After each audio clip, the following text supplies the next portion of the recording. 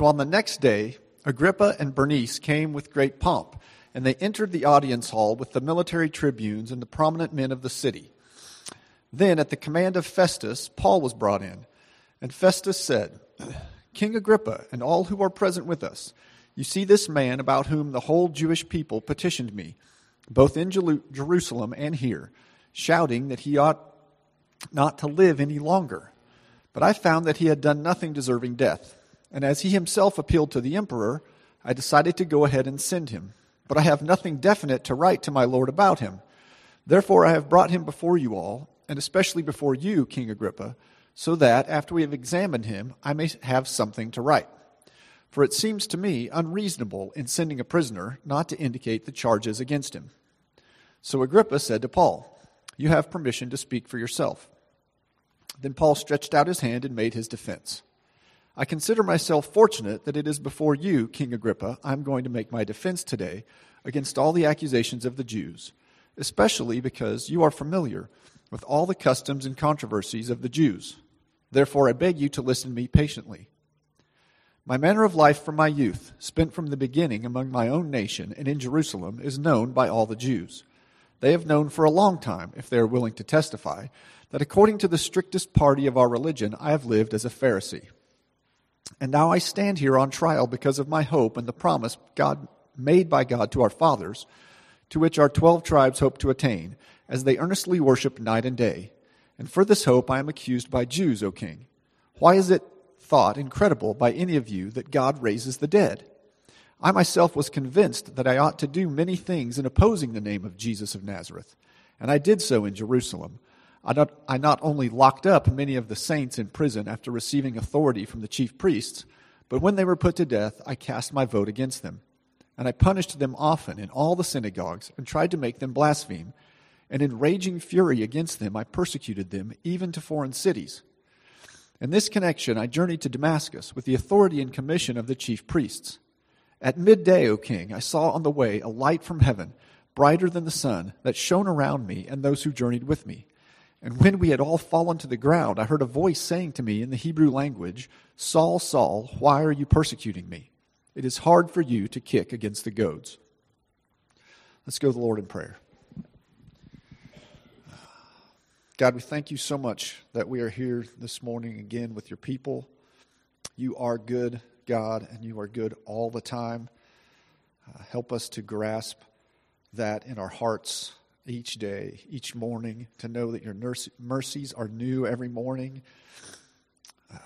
God, there's many people on our prayer list who are suffering with illnesses and cancers, and we ask that you would bring those new mercies to them, that they would feel your love and your spirit around them. We thank you, God, that you love us and that you sent your Son to die in our place. We know that all of our righteousness, all of our acts of good things that we do and worship are not capable of satisfying your righteousness, but we know that Christ's death and resurrection does satisfy that. And so we thank you, God, for that. This morning I pray for Pastor Jay that as he brings your word, you would open our hearts and our minds, and that we would be drawn to love you more and see you more glorious, and that our hearts would be changed by it. We pray it in Jesus' name. Amen. Amen.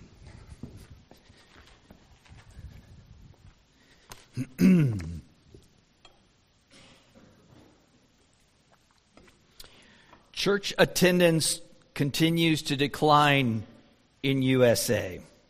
How many have seen headlines along those lines? So-and-so deconstructs from the Christian faith. Fewer people identify as Christians in 2023, or whatever the case may be. You'll see headlines. Have any of you ever seen any of those kinds of headlines, by the way? Or am I the only one that pays too much attention to the news? Yeah. Don't let yourself be disheartened by that. The kingdom of Christ is advancing. It is advancing throughout the world. It has been advancing since the very day of Pentecost. The book of Acts, if you'll recall, kind of going way back to the beginning, how the book begins, how it ends, all the points in between. It's all really a history of the advancement of the kingdom of God throughout the world. And we know, how does it advance? Not by treaties signed by nations or any such thing. It happens by individual people coming to Christ, Christ taking up residence in their life. He gains ground that way. They continue to share, churches are planted, and so on and so forth. So don't be disheartened. The advance is under the radar. The advance of the kingdom is under the radar. Consider a parable that Jesus told. We all know the parable of the sower of the seeds, and there's a number of parables about the seed. This is a different one, less familiar perhaps. And he said, the kingdom of God is as if a man should scatter seed on the ground. So far familiar, right? He sleeps and rises night and day, and the seed sprouts and grows. Sounds like Kansas. He knows not how. The earth produces by itself first the blade, then the ear, then the full grain in the ear, which kind of reminds you of a Thanksgiving hymn too, if you know that one. Christ's kingdom is advancing under the radar. We get to be part of that. This is why I say I don't want you to be discouraged. I think getting a hold of just this premise, if we really see things as they are, then we're going to be less likely to be in some way destabilized when we see headlines like that. It really doesn't, it matters, but it doesn't matter in some respects, if you will. Okay, first of all, the world in its pride cannot understand it. And apparently Microsoft Word cannot see when I write a typo like cannot not. I'm not being clever. It was a typo that just got missed if you're looking in your bulletin. Yes, so strike through that one not. It's just one not twos. So the world in its pride cannot stand it. We pick up in Acts where we left off before Advent. Paul is at Caesarea. Felix now, as governor, has been replaced by another one of those guys with the first initial of F. So it's really hard at sometimes to keep things straight because names are so similar and yet there's different stuff going on. You have King Herod Agrippa, and his sister Bernice in for a visit. It is early still in the time that Festus has been there, so he's looking for help from Agrippa. Recall who we're talking about when we talk about Herod Agrippa. How many at some point memorized the whole Herodian dynasty and line and all of that in seminary or something? Anybody? No? Okay. Neither have I. I find it really hard at times to keep one Herod, and this is after 30-some years of ministry and preaching. It's still hard to keep them separate. But you all remember the first Herod that we meet at Christ's birth. That was Herod the Great, and great because he was sort of the big guy and all of that, and then it got dispersed with a bunch of other people also named Herod. Then you had Herod Agrippa the First. He was the one that had James put to death, that put Peter in prison, that ended up being eaten by worms. Yeah, that's the brief bio on him. That's this guy's father now. So this one, he's the great-grandson of Herod the Great. He no longer is ruling over the entire area of ancient Israel as was his great-grandfather. In fact, it's a rather petty kingdom that he's left with. This is winding down when it comes to the Herods at this point. However, he was the custodian, not like he didn't have to clean it, but that was sort of his title, like he was the custodian of the temple. So even though he had like this smaller, unimportant kingdom to the north, he had the jurisdiction over the temple. And he had all of that history. He had all that family history. He knew the politic of the day. He was the perfect person for Festus to bring in. Festus wants to ingratiate himself, show that he can work together side by side, but he also knows this guy, he can give me real insight. Interesting. Herod, this particular Herod Agrippa II, was also a practicing Jew, which was not true of all the Herodians. They'd always made some sort of a semblance of, we're sort of Jewish. They weren't. They were really Idumean. But he at least made some pretense of actually being engaged in the following of Judaism. So in Acts 25:23, Agrippa and Bernice come into the audience hall as royalty. And I'm sure you picked up on it when Ryan was reading this. They come in, and you can picture the, and everyone's standing up, and then the tribunes and all of the soldiers and the mighty men of the city. It's just this huge regalia, and it's kind of like Luke's almost setting up a boxing match or something, It's almost reading the way Luke has it read. It's almost like, and in this corner, we have the world in all its pomp and all of its vainglory. And look, how they're preening and prancing and strutting their stuff. Here's the world. Over in this corner, we have this little guy, Paul. Poor Paul, just standing there in shackles. That's kind of the David and Goliath kind of a thing that's being set up here. Festus addresses Agrippa, lays out a quick, reading of the facts. The Jewish leaders have accused Paul of some heinous crime. Festus doesn't get it. He doesn't understand what's really the big deal here. He's listened to Paul. He doesn't see that there's really anything the guy should suffer for. But, rather than go back to Jerusalem, you'll remember that Paul said, well, I appeal to Caesar. Now Festus is obligated, so he's got to send him. But he's thinking, what do I say to you don't want to send him to the emperor going, hey, here's a guy that's not guilty of anything. That doesn't really work. You need to say, well, here's what the charges are. And he's trying to get Agrippa to help him. Rome can still not make sense of Christ. Rome can still not, the world, Rome in this case, cannot make sense of who Jesus is. Look at Pilate. This is like roughly 25 years after Pilate sentenced Jesus to death. And you remember when he did it, it was kind of like, I got to wash my hands of this because I don't know why I'm sending this guy, to be crucified, but you want it, and so I'll let you do it. But he doesn't grasp it. And here it's the exact same thing. Festus is just as clueless as was Pilate. The world doesn't get it. The world doesn't get it. And if you think I'm kind of generalizing a very minor portion of the text here, I want to recall to your mind something that Paul said to the Corinthians. He said, none of the rulers of this age understood this. None of the rulers of this age understood this, for if they had, they would not have crucified the Lord of glory. How many remember the movie Chariots of Fire? Anybody ever see that about Eric Liddell, the great Scottish flyer who ran with his head back and went to the Olympics? He was a practicing conservative Presbyterian. And I don't know if you know anything about the Presbyterians, but back in the day, especially, in places like Scotland, they really didn't do stuff on Sunday. The Christian Sabbath to them was utterly holy, and you didn't play sports, you didn't, So it was, you remember the whole crux of it was they were going to make him compete on Sunday, and he's like, I can't do that. And I remember that one scene, I think they were aboard the ship, and they're surrounding him, and they're like, dude, you do this for the king and country. How dare you? How dare you even think about putting your God ahead of your country? They couldn't grasp it. And that's always true of the world. The world doesn't understand.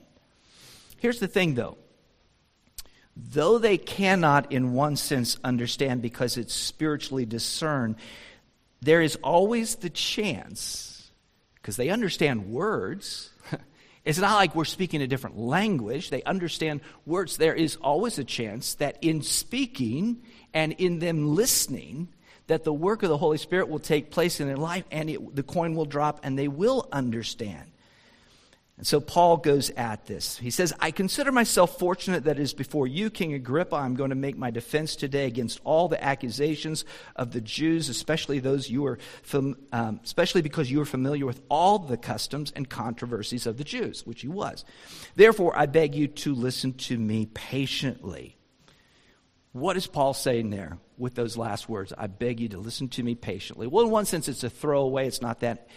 But what Paul is saying here, I think when you put it all together as a whole, is he's saying, I'm going to tell you, and I have the hope that though you are part of this huge power structure, and though you already think you're up here and I'm down here, I'm going to talk to you in a way because you're a human being and you understand language and you understand some of the background and the pieces and the Jewish faith. I'm going to talk to you and try to convince you of the way of the cross, of the way of the gospel. Though the world is in darkness, and we understand that, we still talk, don't we? we're still to communicate. Do you see what I'm trying to set up there? That on the one hand, realistically, yes, we need to know that the world does not grasp the gospel. It doesn't understand. It doesn't know where to stick us. It doesn't know like what sense we're like. It sounds like we're talking gibberish on the one hand. Yet, ironically, it is only through talking and speaking and using words that God, normally, apart from special circumstances that only God can, God can use dreams, I'm sure, and whatnot. We hear of people coming to faith, but the Bible says faith comes by hearing the word of God. Not through a loudspeaker necessarily, or it could, or through the internet, it could. But generally, it's through you and me talking. Yeah? Okay, so they can't understand on the one hand until God makes it clear, but he's going to make it clear in the context of these things moving. Got it? All right, not my things, your things. I might not. Yeah. All right, secondly, we in humility must still tell the story. By now we know Paul's story really well, but look at the pieces of the story that he ends up sharing. We would call this, do you know what we would call this? A personal testimony. A personal testimony. It's not so much an attempt to persuade with reason and logic or philosophy. Yes, those things might come into it. It's not just logic or rhetoric. A personal testimony is a story. It's the story of how you came to Christ. It's the story of how that all happened and came together. This is one of the best of all times. Like none of us probably have as good a testimony. If you have a better testimonies than Paul's, I do want to hear it. So share that with me after the fact. I can say mine's not nearly as good as this, just pound for pound. But we all have a story. And the story usually begins with BC. Jay BC, Sally BC, George BC, whatever the case might be. Here's Paul's BC. My manner of life from my youth spent from the beginning among my own nation and in Jerusalem is known to all the Jews. They have known for a long time, if they're willing to testify, that according to the strictest party of our religion, I have lived as a Pharisee. So Paul's life for them is an open book. They know him. They have known him for longer than 25 years that Paul's been roughly 25 years that Paul's been a Christian, close to, and before. They knew him before he ever came to Christ. They knew that he was born in Tarsus of Cilicia. They knew his family. Remember, back when he was being whisked out of Jerusalem, that there was a nephew we'd never heard of, a sister. So his family had come to Jerusalem. He had studied. He was a brilliant man. That's one thing you can definitely say about Paul, is he was just bloody brilliant.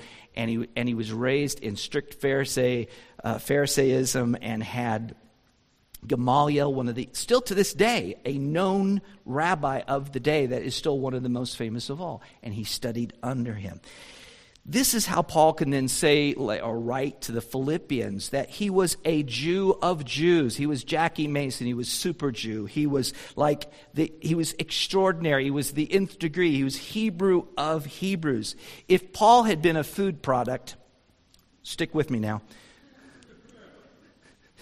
That's a dumb analogy. He would have had that little U inside the O stamped on him. The one that says you can buy this because it's kosher. Paul, if he'd had a tattoo, which isn't kosher, by the way, you can't, it's not allowed. But if he'd had one, that's what it would have been. It would have been that kosher symbol. I'm just convinced of it because he was absolutely 100% orthodox, certified, bona fide kosher on every point. He was mainstream Judaism. He was orthodox. There was nothing they could say. None of his accusers could say, well, Paul was part of that Essenian group outside of Jerusalem. The ones out there in the Dead Sea caves there, writing their little scrolls and leaving them in pots. He wasn't a weirdo. He wasn't part of that kind of a contingency. He was just mainstream. And then Paul addresses the real issue which is not that he might have brought Trophimus, a Gentile, into the temple. That was a baseless charge. They had just put that together to come up with something. It wasn't that. Paul gets to it. It hinged on that ancient conviction of every Pharisee and every good Jew in Paul's mind. Yes, there were the Sadducees who denied it, but every Orthodox, good, mainstream Pharisee and other, real religious Jews would have believed in the resurrection of the dead. They believed that God, at the end of the age, would bring back the dead, and that he would judge between the good and the evil, that he would judge men according to their deeds. That was just a basic part of their belief system. Now, why does Paul think this is the crux of the matter? Well, he doesn't bring up the name of Jesus at this point. But I think what he's doing is, I think he's planting seeds here for Agrippa. Remember, Agrippa has studied Judaism. He adheres to Judaism on some level, and I think, and he, of course, he knows the history of all this. His family was intimately involved in what happened to Jesus, back 25 years previous to that. And so I think he's trying to give little dots of the connected dots so that Agrippa will come to it kind of almost on his own naturally. Why is he talking about the resurrection?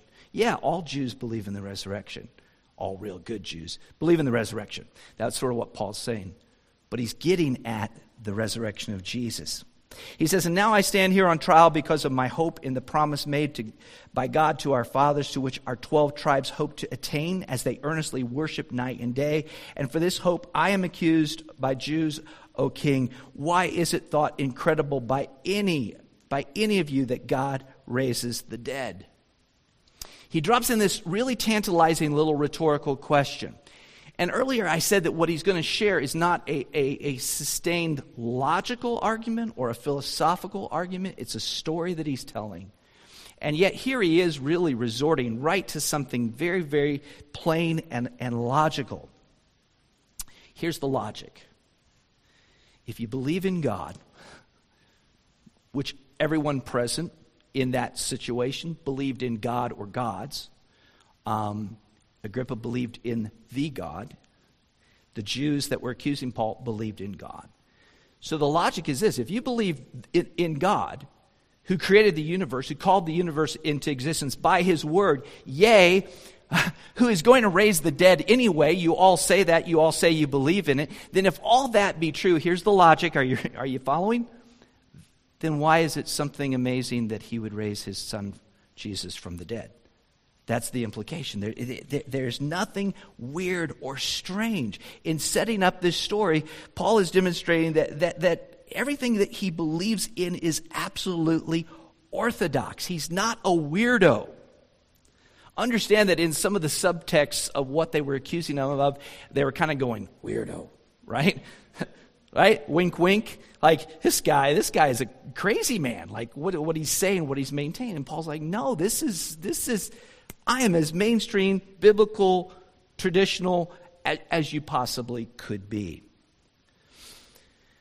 Now Paul comes back to his bio. We're back to the testimony thing. So BC, pre-conversion, Paul was a rabid persecutor of the church. That was known to all. He outdid his countrymen in that. And I know we've covered this at several points along the way, so I'm not going to go into, a lot of detail there because he's repeating what we already know, which is that he was just like an animal in his anger and hostility to the church. He says, and I did so in Jerusalem. I not only locked up many of the saints in prison after receiving authority from the chief priests, but when they were put to death, I cast my vote against them. And I punished them often in all the synagogues and tried to make them blaspheme. And in raging fury against them, I persecuted them even to foreign cities. So when you hear Paul's pre-conversion story, his zeal against Christ, we're forced to ask this question.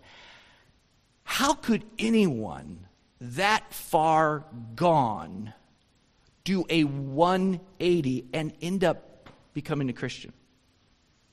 Do you realize that next to the resurrection, this is the most persuasive apologetic from the New Testament in defense of Christianity? Like, number one, it's the empty tomb.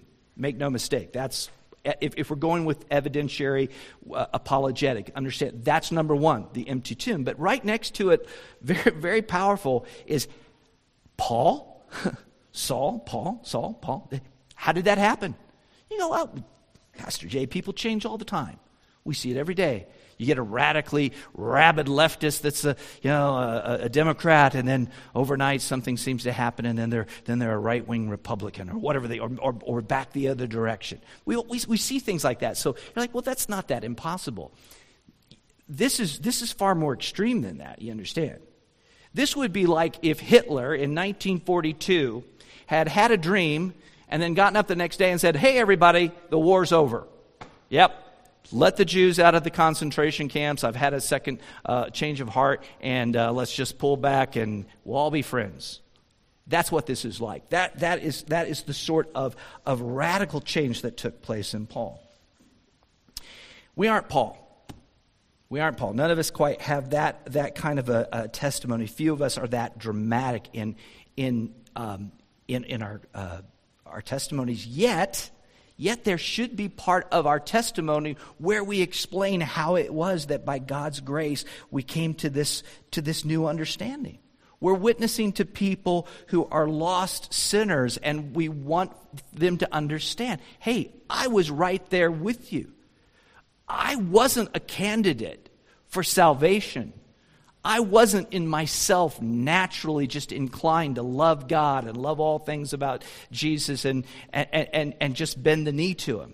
I wasn't in that same, in any different place actually than you are. There was nothing in me that made me suited for it. Then Paul shares the events surrounding his conversion, which is the third time we've heard his conversion or read his conversion in the book of Acts. He had Acts chapter 9, the original, where Paul comes to Christ. Then just a few chapters ago in chapter 22, do you remember that one? Where he was about to get beaten to death, and the Roman soldiers carry him up up to the platform at the top of the stairs going into the fortress Antonia, and he begs for a chance to share with the Jewish people, and he tells his testimony there. This is now the third time that he goes into that. Paul mentions that Jesus spoke to him here in Hebrew. This is the only place where Paul says that of the three times. Why do you think that is? I know this is not that central to the whole story, but I just thought I would mention it. He's now talking to a group of mostly Gentiles. Like you have the prominent men of the city, you have the military, you have Felix. Even Agrippa might have been more comfortable speaking in Greek. And so Paul's speaking now for the first time. He's telling his testimony. He's giving it to us in Greek. He's speaking to them in that. And so it's sort of a point of clarification, which is helpful as we go through, as the Bible gets translated in other languages, the church goes into other cultures. We always should come back to the fact, by the way, Jesus was Jewish. Don't know if you caught that or not, but we can't make Jesus Gumby. Jesus was not an American. The kingdom of God is not, focused on the United States. Jesus was a Jew. He spoke Hebrew. When he spoke to Paul on the road to Damascus, he spoke in Hebrew. I love the fact also that in all three accounts, he never leaves out this particular sentence. He gives us little variations for various reasons according to the setting, but he always includes the words of Jesus, "I am Jesus, whom you are persecuting." I am Jesus, whom you are persecuting. A huge key factor in Paul's testimony is coming to the awareness of his sin. Paul was not this, innocent individual who just one day believed Jewish things and then the next day believed Christian things. That's not what it was. Paul was rabidly anti-Christ. He was as much a persecutor of Jesus as those who nailed him to the cross. Seeing our sin within our testimony is an important, critical part. People, when they hear our testimony, they have to hear that we understand that we were under God's wrath. We were sinners. We were apart from God. We deserved the wrath of God. May not be the part that we tend to think about as critical to our testimony, but as they even teach sometimes people, like, here's the pieces of a testimony and try to arrange the material. And that may seem fraudulent almost, like, well, why should I arrange this in a particular way? Well, there are key things that you want to share with someone. Who were you before? How How far from Christ were you? What kind of a sinner were you? Were you aware of it? Did you come to an awareness of your sins? Because repentance and faith have to include the fact that at some point you understood that you were a sinner. What's interesting to me here in the account is that Paul, for the first time, says this. See if you can pick out the new part. Out of 3 times, this is the first time we'll hear it. And when we had all fallen to the ground, I heard a voice saying to me in Hebrew, Saul, Saul, why are you persecuting me? It is hard for you to kick against the goads. Hard for you to kick against the goads. How many have no clue what that means? Yeah? Honestly? Yeah, right. Or if you like the old King James Version or the Johnny Cash song, When the Man Comes Around, it's hard for you to kick against the pricks, right? The prick or the goad was a long, sharp stick. It could sometimes be mounted to the implement that you were using the oxen to plow the field with, but otherwise it was just the guy behind the oxen with a sharp stick. That was the goad. And if the oxen wasn't doing what the oxen was supposed to do, which was to plow the field, give him a good jab. And if the oxen didn't want to cooperate and push back against it, it was going to hurt the ox even more. Do you see the analogy that's going on? He was revealing to them the turmoil that even as he was a persecutor of the church, that his soul was distraught. He tried so hard to destroy the people of Christ. He pursued them, to foreign cities. He tried to get them to blaspheme. He persecuted them. He gave his vote against them when they were being condemned to death. But the further he pursued them, and the more often probably he heard them give their testimony, their simple faith in Christ, the bravery that they had in facing punishment, it was just almost impossible for him inside. Don't you think that Agrippa had probably already had run-ins with people, with Christians? Don't you think he had probably heard powerful testimonies? I think that what Paul's doing here is trying to relate to Agrippa by telling him what was going on internally in him. When he says, Jesus said to me, it's hard for you to kick against the pricks, he's I think laying it out there for Agrippa, like, hey man, don't you find it hard that you've heard Christians, these simple people, these simple uneducated people come before you in chains and they continue to profess faith. And now you're sitting here and here I am in chains and you're hearing my testimony. But the resistance to that is so hard to keep going. I recently watched a movie about C.S. Lewis. How many have heard or seen The Most Reluctant Convert? I think, Casey, you have. Came out last year. There have been a lot of movies about C.S. Lewis. For those who don't know, C.S. Lewis was a very famous English writer, scholar, and this is from the last century. And he was an atheist when he started out. And he was a very, very vehement, vocal atheist. And yet what happened to him is very similar to the Apostle Paul. He couldn't keep kicking against the goads. When you share your faith, it's not wrong for you to share your struggles, the struggles you had. I love the fact that in the movie that we watched about Lewis, that it started out, and I thought, well, this is weird when it started, but it made sense later. It started like, he's like, well, back when I was an atheist, here's what I believed. And for a portion of the film, at the beginning of the film, he's making a persuasive argument why you should not believe in God. So he's kind of like, here's what I would have said. And he makes the case for atheism first. But then he starts talking about his struggle to keep that going. For years, he kept trying to hold on to his atheism. He clung to it, like it was something precious. But then he kept having that battered and beaten. And bit by bit, piece by piece, it just crumbled like a house of sand. So when you share your testimony, tell them your struggle. They can track that. I think Agrippa would have been tracking with Paul at this point. Yeah, this is hard. This thing about this resurrected Savior and the way it affects people's lives, it is hard to push back against that. Now, ideally, I would have gotten a lot further today in my preparation. Not only did I have my typo, but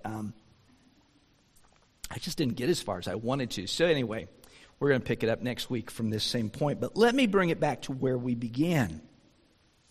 For us, when we read this story, on the one hand, it's like history, which it is, right? It is a history. And it is a history of the advancement of the kingdom of God. And it's worthwhile just in itself just to observe it. But think about this for a second. You know, in modern times, how long does the so-called news cycle last? Like, what's been the most recent thing in the news cycle? Which, a week from now, if I ask you, what was it 2 weeks ago, you won't remember. It was the whole thing of who's going to be the Speaker of the House. I can guarantee you, 2 weeks from now, nobody's going to remember that was even a thing.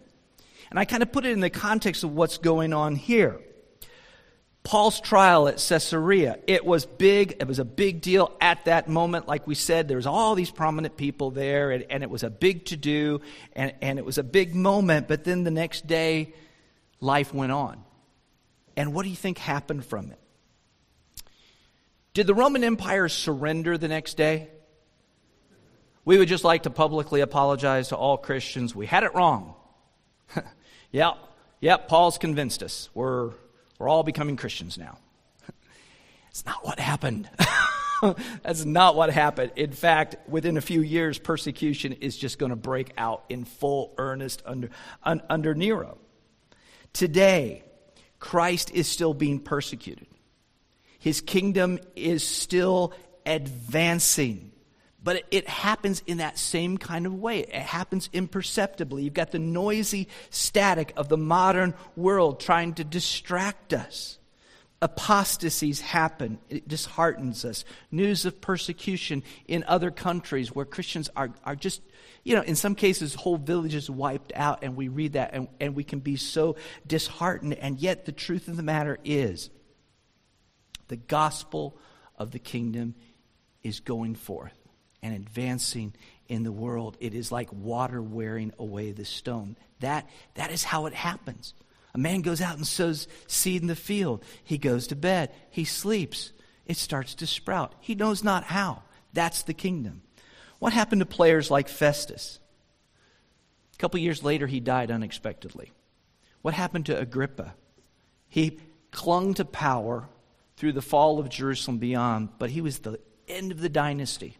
It all came to end with him. You think about the Jewish leaders, if there were any of the Jewish leaders there, and I don't know that there were, but man, 70 A.D., Jerusalem destroyed, Judaism set back, the temple destroyed, and so on and so forth. The Roman Empire collapses within a couple centuries. The gods of the Romans are forgotten in light of the gospel. What do we do against such great powers that seem to stand against us? We trust his kingdom. We trust him. We trust that the kingdom is continuing to grow. The world is in darkness. The world doesn't understand it. The coin doesn't drop. The elevator doesn't go all the way to the bottom, however you want to say it. But one thing they do understand, they understand words and sentences and human experience. And so we speak. We share. As Christians, we keep sharing. We share our story. We share his story. We share the gospel, that all those that hear may have the opportunity to respond in faith to Christ. If you're not a believer today in Christ, perhaps, could I just say it's possible that you are kicking against the goads. And up till today, maybe you never knew what a goad was, but now you do. Now you do. It is hard. Maybe you're like C.S. Lewis and you're just a proud atheist, and yet over time, bit by bit, like water dripping on the hard stone, it's been wearing away. And I just want to suggest to you today that you can give up. You can give up on that if you like. You can let go. You can give up the atheism thing. You can surrender to Jesus Christ. See your sin. See your sin against the Savior. See your sin against the Lord and confess it and turn and believe in him. And you'll be saved. And you will be then part of that kingdom. That mighty kingdom that's advancing just through simple people. It's advancing through the world from then up until the present day and until he returns. Let's pray. Father, we thank you for Paul's bravery as he stood there before such a huge group of people of this world and gave his defense. And we pray, Lord, that we might have a similar level of commitment and a heart for it and a confidence in it. Lord, it's not about us. It's not really in one sense about us, though we get to be players. We have our stories. We have our story of what you've done in our life. So, Lord, even though the world is resistant, even though the world lies in darkness, help us, Lord, to trust in you, to trust in your kingdom advance, and just deliver the message to anyone that will listen to us. Help us to just keep putting one word after another, telling the gospel, telling this story. And, Lord, we will trust you to do the work. We know not how. We sow the seed, it grows, the kingdom advances, and we give you thanks. We pray even today that there might be one person expanding that kingdom by coming to faith in you. Lord, may you do that work. We ask you to. In Jesus' name, amen.